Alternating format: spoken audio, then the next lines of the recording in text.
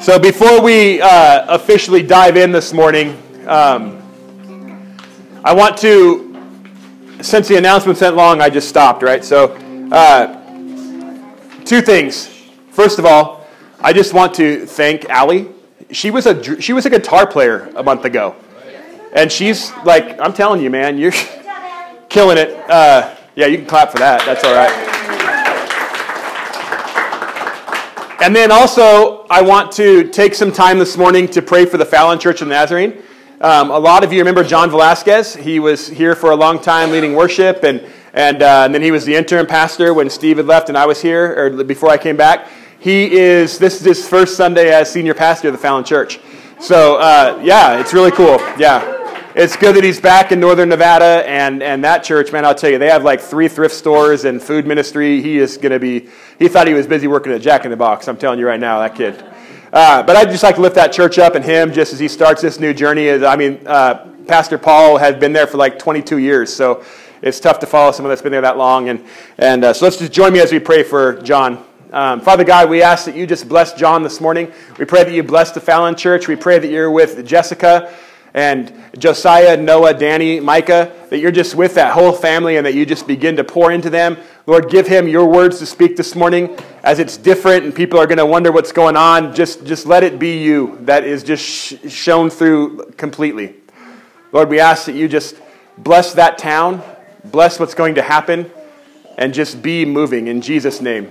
Amen. Amen. So he's been there about 2 months as just kind of a transitioning, and he brought 22 kids to Elevate. Fallon's never been to Elevate before. So, yeah, he's kind of a Pied Piper a little bit. I also want to, before we dive in, I want to just thank you because we didn't have service last week, so I couldn't do it last week, that you were able to share me, and it was awesome being up the Foursquare Church. It's a dream that Pastor Chris and I have had for a long time of reaching out and unifying the pulpits. I talked to Nick Emery at the Wesleyan Church and some other people, and this might be something that we end up doing more of, trying to get us to show that we are a valley that is united for one cause and not just a bunch of separate churches. So thank you for sharing me. It was really good, and I'm glad to be back. Not for any reason, of course, but so. We are finishing up this series that we've been calling The Unexpected Acts of Jesus. Next week is Pentecost Sunday, so we will be done with this today. And I'm going to do something a little bit different. So if you're new here, it won't matter at all. If you're used to being here, sorry, there's no clever story to start with because we have too much to cover this morning.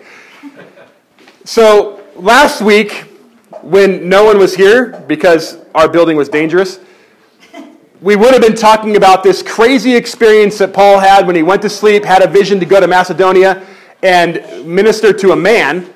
He gets there, and he ends up meeting a woman named Lydia at a place of prayer, and they have this great conversation. She ends up fully converting to the way at the time, and everything was going really good, and then Paul starts to mission and go other places. So he's in this territory because he had a dream to go. I would have loved to focus on this last week because this is nonsense, right? I mean, if you start thinking seriously, if we all acted on our dreams, we'd be in trouble.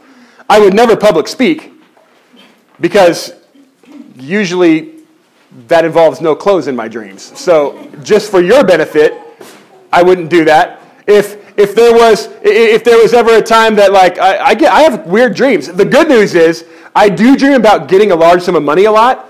So if that wants to come true for the church, that would be fantastic. I would go ahead and take that. How many ever think about that? Like winning the lottery? Who thinks about that?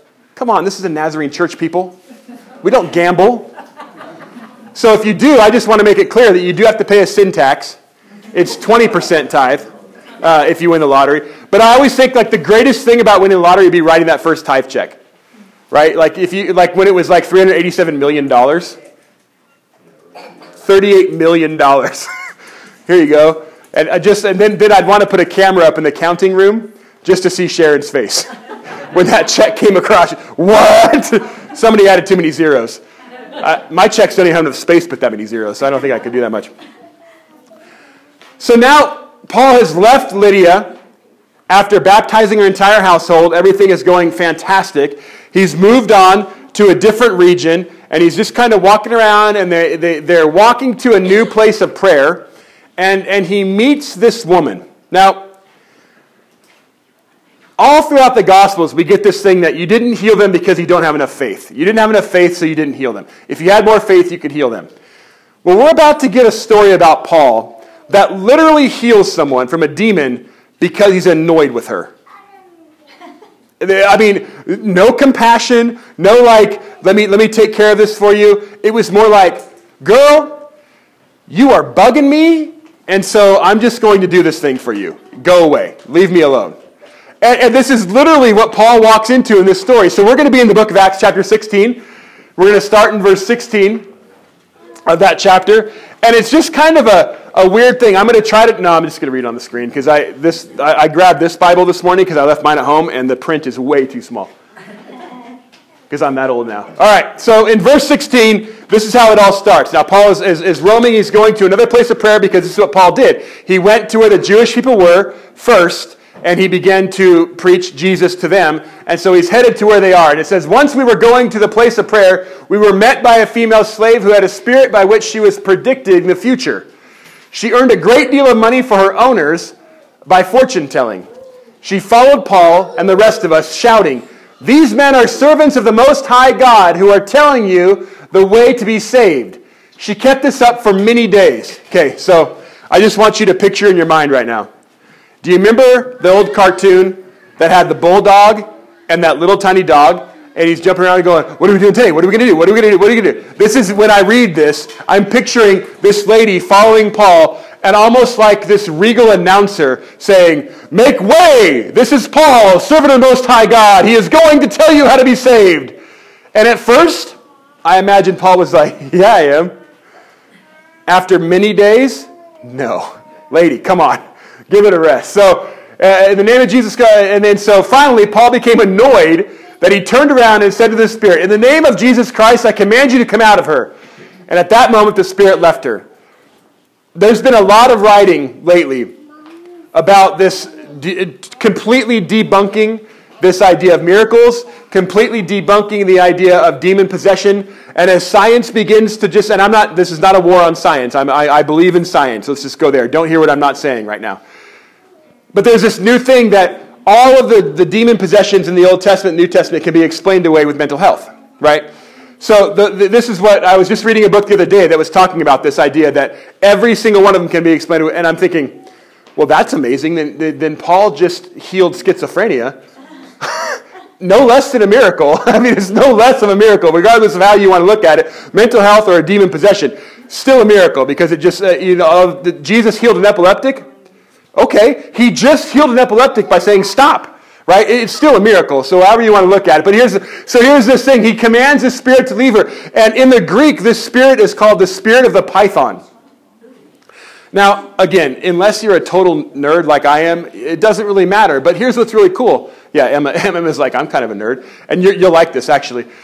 You'll probably correct me on it because it involves Greek mythology. So, but the idea is that she is acting like an oracle, or like one of the oracles of Delphi, because the serpent idea is part of the Apollo myth, right? So there's this idea that the serpents are the fates, the ones that predict the future. So the possession is not just a regular possession. He's actually basically saying that this lady is full on Roman, and she is out there. And so the demon that he casts out is not just a demon that we look at, but it's actually this idea of paganism in the area. He's casting all these issues out of there, and now so the spirit leaves her, and when her owners realized that their hope of making money was gone, all of a sudden she can't predict the future, and they're like, now what do we do? It's almost like being shut down. Oh, never mind. They seized Paul and Silas, and they dragged them into the marketplace to face the authorities. They brought them before the magistrates and said, "These men are Jews and are throwing our city into an uproar by advocating customs unlawful for us Romans to accept or practice." The crowd joined in the attack against Paul and Silas, and the magistrates ordered them to be stripped and beaten with rods. After they had been severely flogged, they were thrown into prison, and their jailer was commanded to guard them carefully. When he received these orders, he put them in the inner cell and fastened their feet to stocks. About midnight, Paul and Silas were praying and singing hymns to God. And the other prisoners were listening to them. Suddenly there was such a violent earthquake that the foundations of the prison were shaken. At once, all the prison doors flew open, and everyone's chains came loose. The jailer woke up, and when he saw the prison doors open, he drew his sword and was about to kill himself because he thought the prisoners had escaped. But Paul shouted, "Don't harm yourself, we are all here." The jailer called for lights, rushed in, fell trembling before Paul and Silas. He then brought them out and asked, "Sirs, what must I do to be saved?" They replied, "Believe in the Lord Jesus, and you will be saved, and your household." Then they spoke the word of the Lord to him and to all the others in his house. At that hour, the night, the jailer took them in and washed their wounds. So the jailer was afraid of them escaping, so what he did is he took them out of jail. Literally, he said, "Oh, you're still here? Great, let's go have a meal." Washed their wounds, then immediately he and his whole household were baptized. The jailer brought them into his house and set a meal before them. He was filled with joy because he had come to believe in God, and his whole household was saved.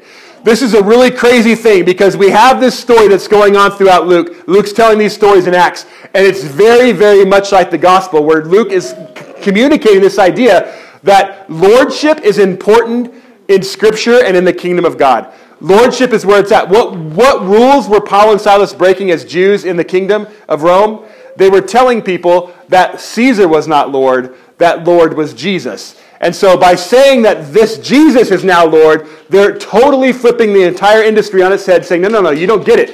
This is not. Caesar has nothing. Jesus is Lord. So this is the claim they make against Paul and Silas.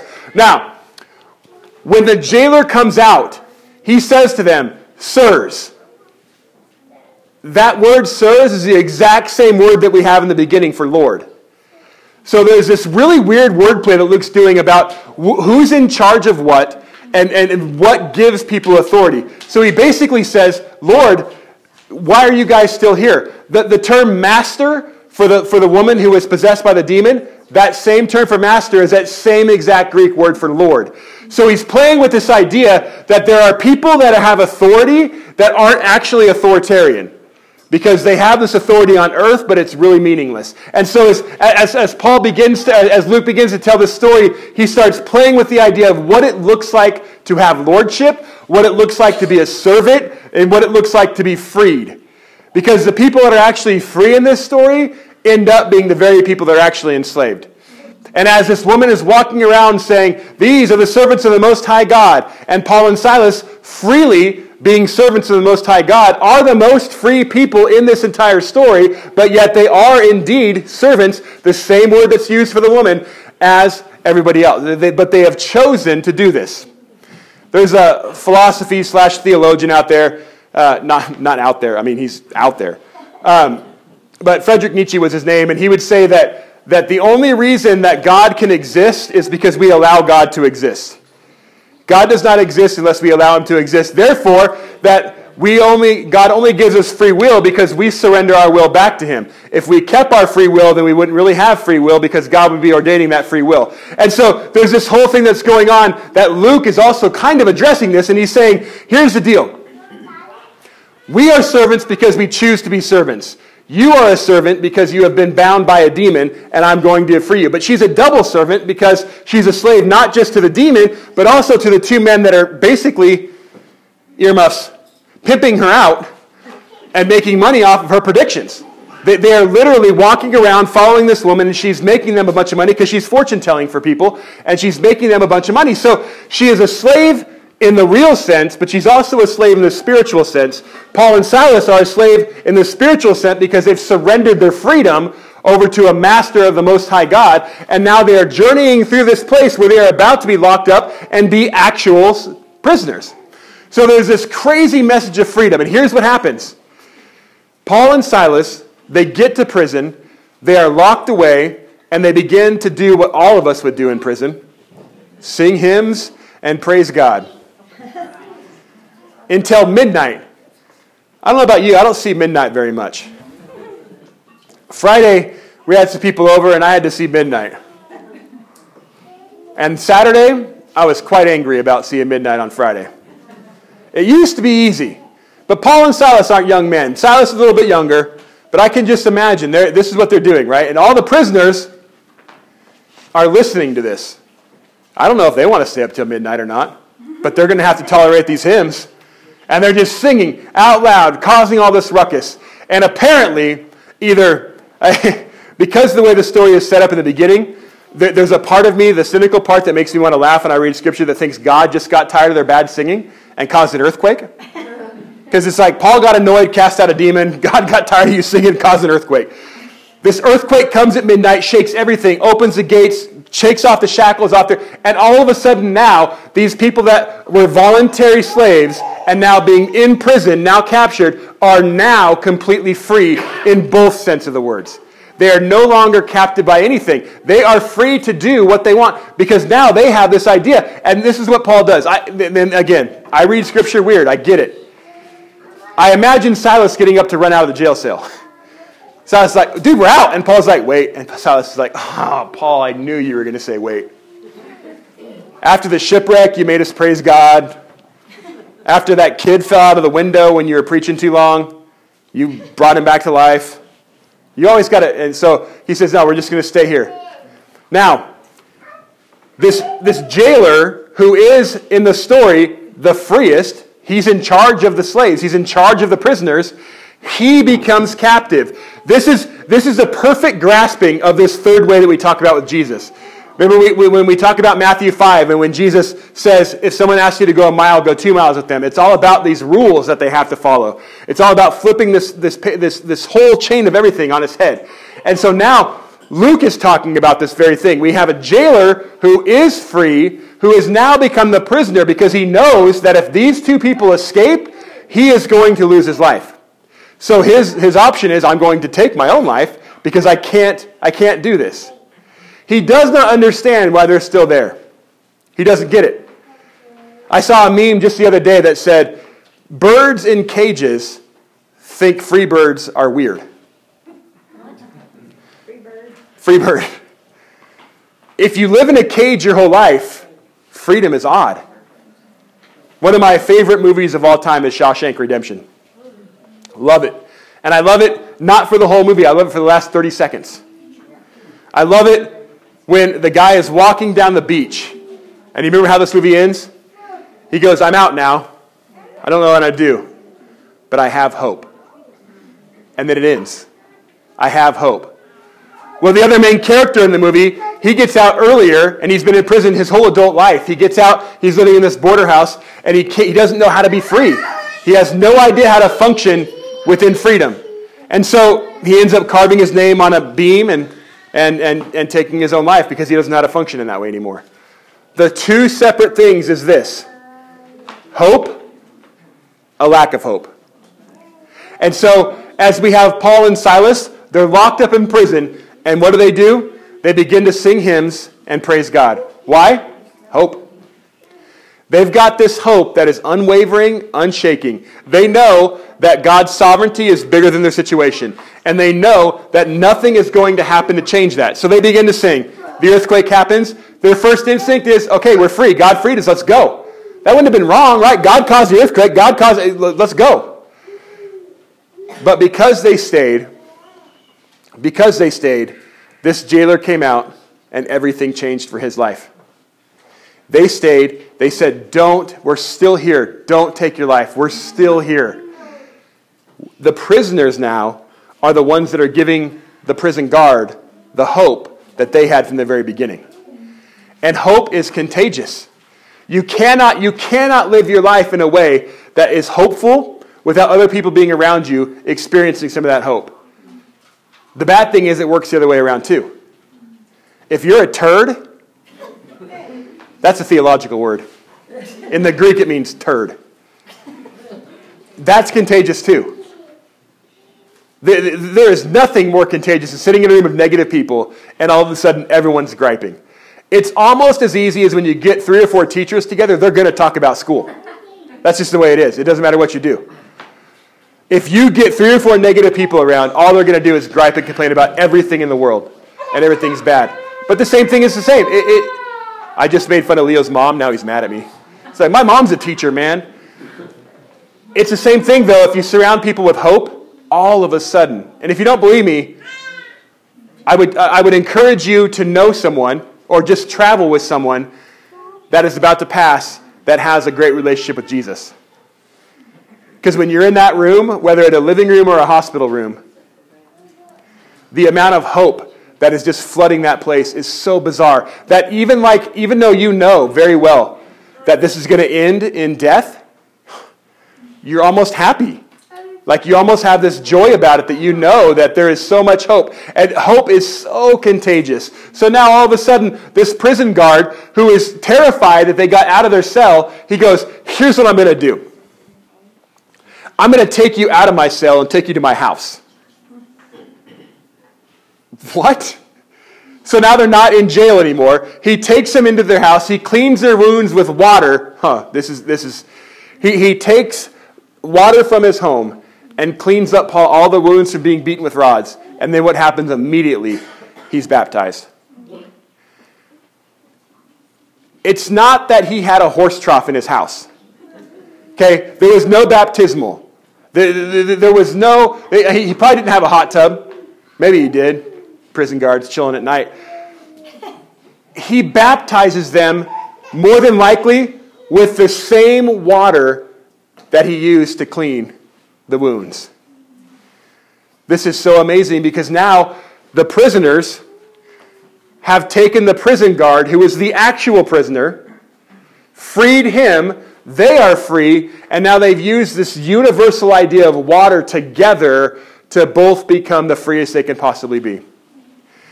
This story has so much power in this idea that he says, this is it, this phrase, what must I do to be saved? Now for us, we like to Christian that up a little bit. We like to go, this dude was asking about the prayer. He must have been asking about the sinner's prayer at that time. I don't want to ruin anybody, but that wasn't invented till the 1950s. So he probably wasn't asking about a sinner's prayer. He said, what must I do to be saved? Because he literally thought he was going to be killed. He thought he was a dead man. And whether it is a spiritual saving or an actual physical saving, you know what the answer Paul gives?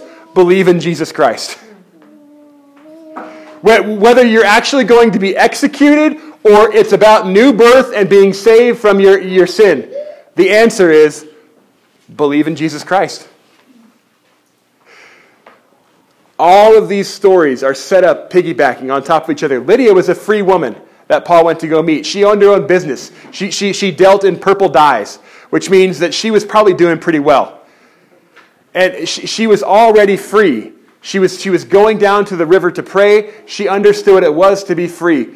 Paul and Silas were free people that freely chose to give away their freedom to be servants of the Lord. We have this whole story of this woman being freed from her demon. And then we have this craziness. What can I do to be? What must I do to be saved? In all of those stories, the answer is the same. Regardless of how prisoned you are, regardless of how hopeless you are, the answer is the same. Believe in Jesus. That's it. And it gives us this false sense of knowing that that's all we have to do, right? We just believe in Jesus, we can walk out the door and go about our business. And it makes it real easy to use Jesus as like a jacket. So when we go out and it's cold, we put on our Jesus. But if we're going to a party that we don't really want Jesus around, we just kind of take him off and put him on the coat rack.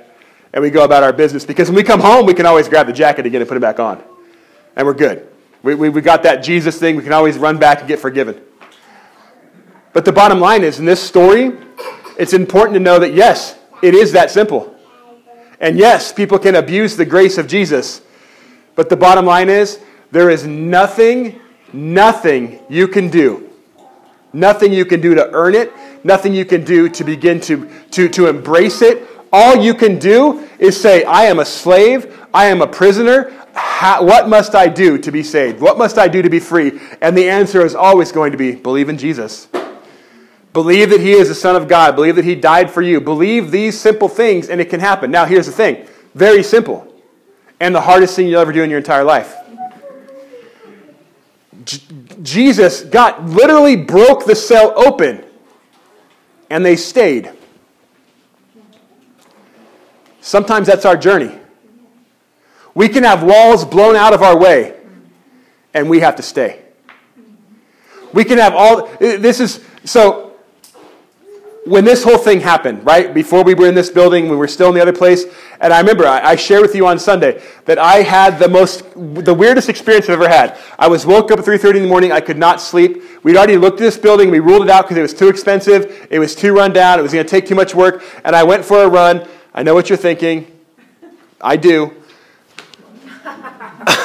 I ran into this neighborhood, and I stopped, and I just wept. And my heart was just broken for these houses, for these neighbors, for the people that I knew that occupied some of these apartments around here. My heart wept for them. And I knew at that moment that we were supposed to be in this building. And then the nightmare that proceeds afterwards, that we've been in, right? And there have been so many times that I'm like, did I just miss it? Am I not listening to God at all? Am I that far off that is God telling us to stop? Or have the prison gates just been busted loose and God is saying, I want you to hunker down? Everything is gone now. There's no more boundaries between you and that prison guard. Stay put and do what I want you to do. And what's amazing is we had an emergency board meeting last Tuesday night to talk about what we're going to do. And at that board meeting, we put our foot down. And we said, we're not going anywhere. This is where we're going to be. We're going forward. That Wednesday, everything started taking off. And there's no doubt in my mind that it was because we said we're not going anywhere. The prison doors are blown off. We could escape right now. Because listen, let me just tell you, this might make some of you excited, but don't get too excited. This is Zone multifamily apartment. Let me just tell you, there's probably a developer that would love to get their hands on this right now because Carson needs houses. It would have been very easy for us to go, hey, Angie, can you put this back on the market? We're going to try to get what we can and get out. Sometimes, when doors blow wide open, the instruction is to stand firm, is to be there. And all of a sudden, this prison guard walks in and says, what must I do to be saved? And not only does Paul tell him, but this guy has him over to his house. They sleep in his bed. And then he has to be back in prison by morning. It says by morning they were back in there. And when they came in, they released him. Because Paul was a Roman citizen, so he had all these other rights. But they literally slept at this guy's house after eating and being cleaned up, and then went back to prison in the morning before anyone knew. Is it just me, or do you picture like a teenager sneaking out of the bedroom window and then sneaking back in before anyone knows? It's unbelievable, and it's all based on this. There is lordship in your life, and regardless of your sovereignty, or regardless of your situation, God's sovereignty is always bigger than that. He is always going to step in. He is always going to intervene. And it may not be the way we want to. He may be blowing doors open and we think we have to run through, but he may be saying, I'm blowing these doors open so people can come in. I'm blowing these doors open. The jail cell is now open, not so you can run out, but so the jailer can come in. And all of a sudden now we have to work in a way that we are intervening. We are being present in what God wants from us. And we are just saying, I'm not going anywhere. I'm doing what you want us to do.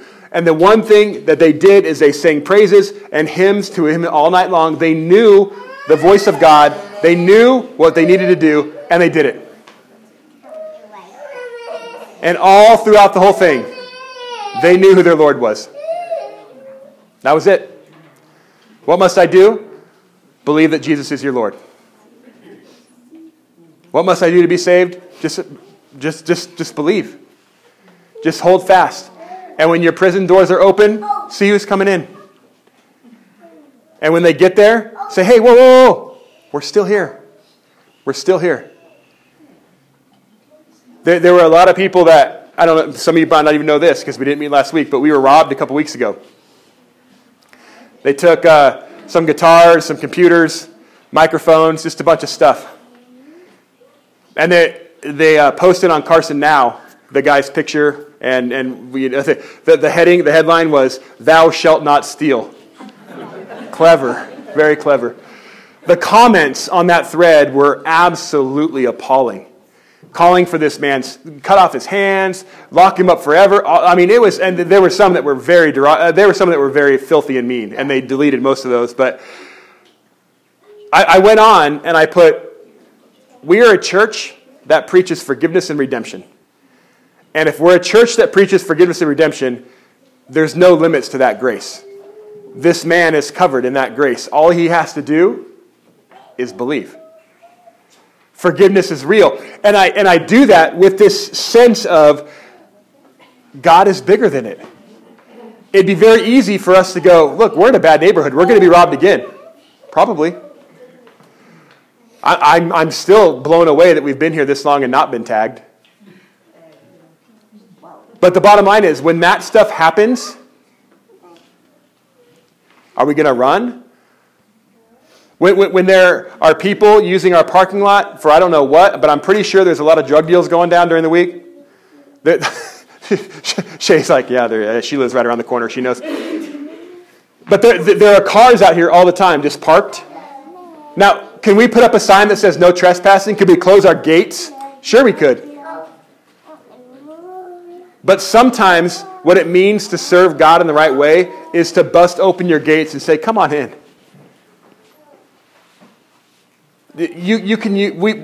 Several businesses since we've been here have used our parking lot for a parking space. The investigator for the DA's office in this burglary said, you should be shutting those gates. Maybe. But sometimes the gates are to open so people can come in. And that's why we're here. We're making that declaration in this neighborhood that we will blow open the gates so people can come. Is it going to be hard? Yes, we've talked about that. It's going to be hard. This is going to be messy. And if we do what we're supposed to be doing, it's going to be messy. And if it's not messy, we need to reevaluate what we're doing. Because where we have located, we are expecting messy. So that means there are going to be people that come in here that aren't like you.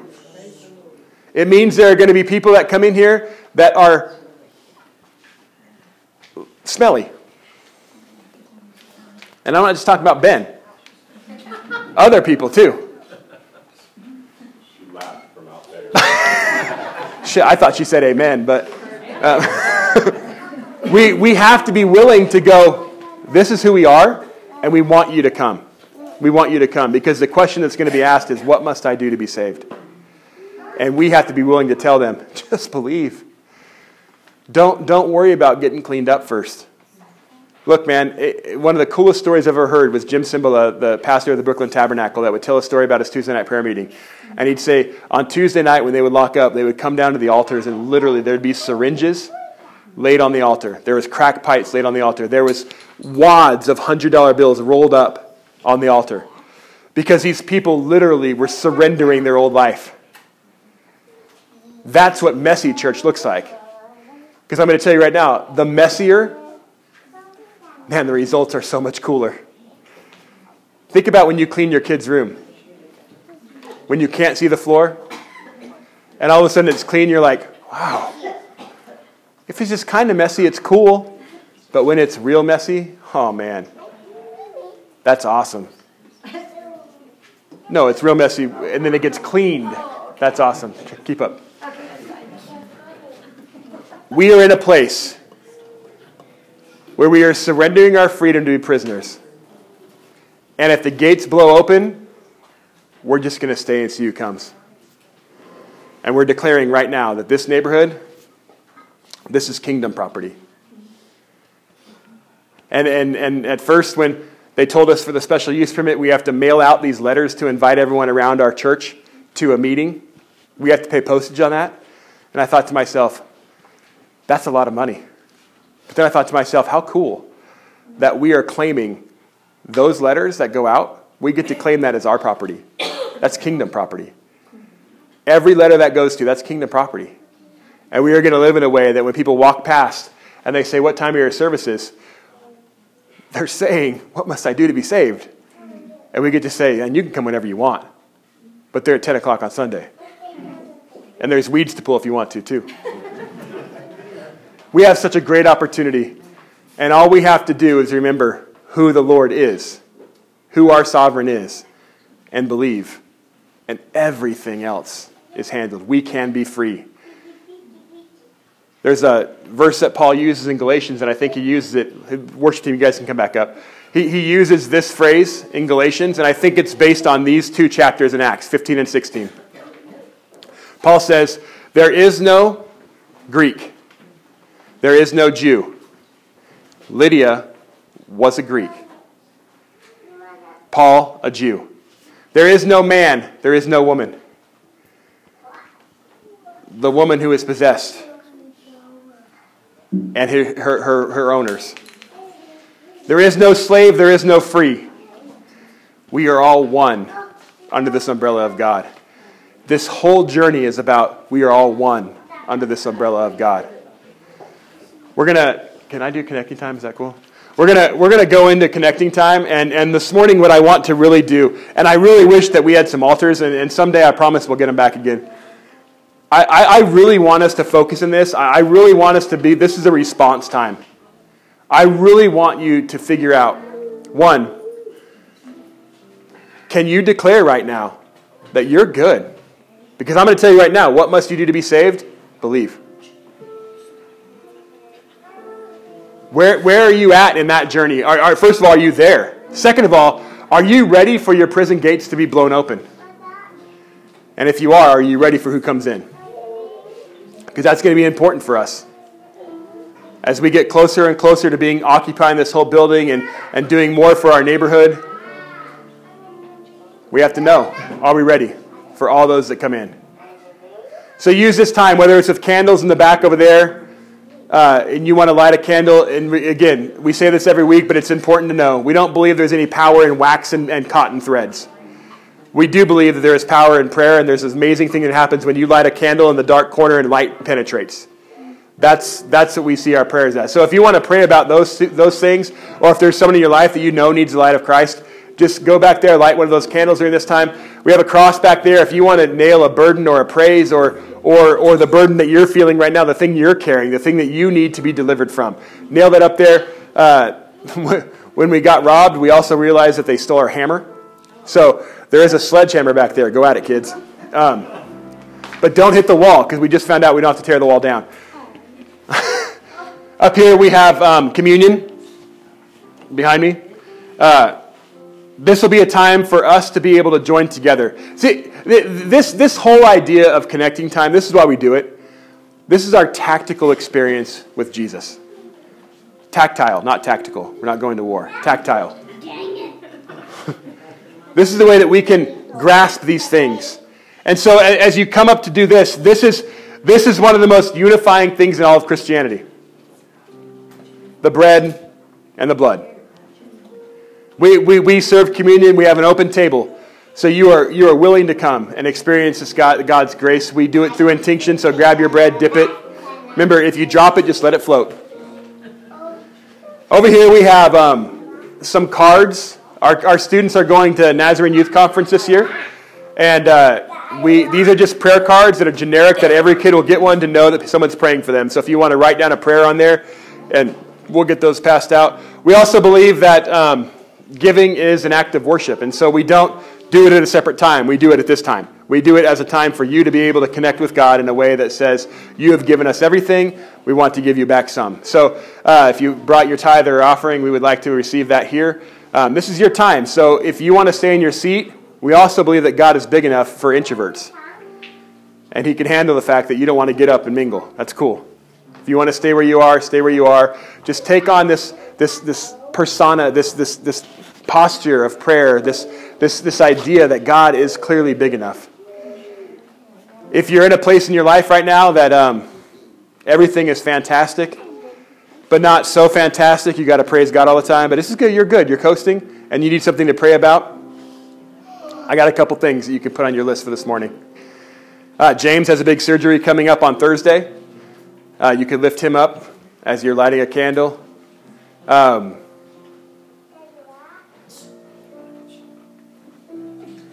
Jeremy, can I share a little bit? Tim is not doing great. And so those of you that have been journeying through this cancer trip and this thing, just if you can, I know that the Fox family and Tim and Ruth and Jeremy and John and Christina and Cara and the boys would love to just have you praying for Tim and just we'll pay for recovery because we believe God's a healer. Pray for peace that surpasses. The illustration of hope is all over that place. So just be in prayer there. And as we go into this time, I would just ask that you would just be in this presence of prayer. Father God,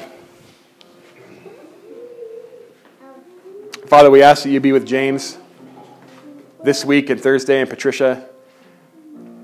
We ask that this surgery does everything to the foot that needs to be done.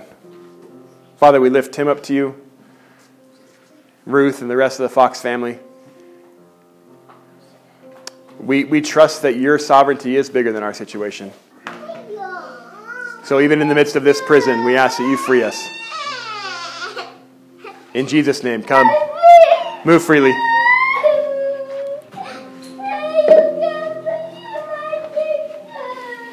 You unravel me with a melody. You surround me.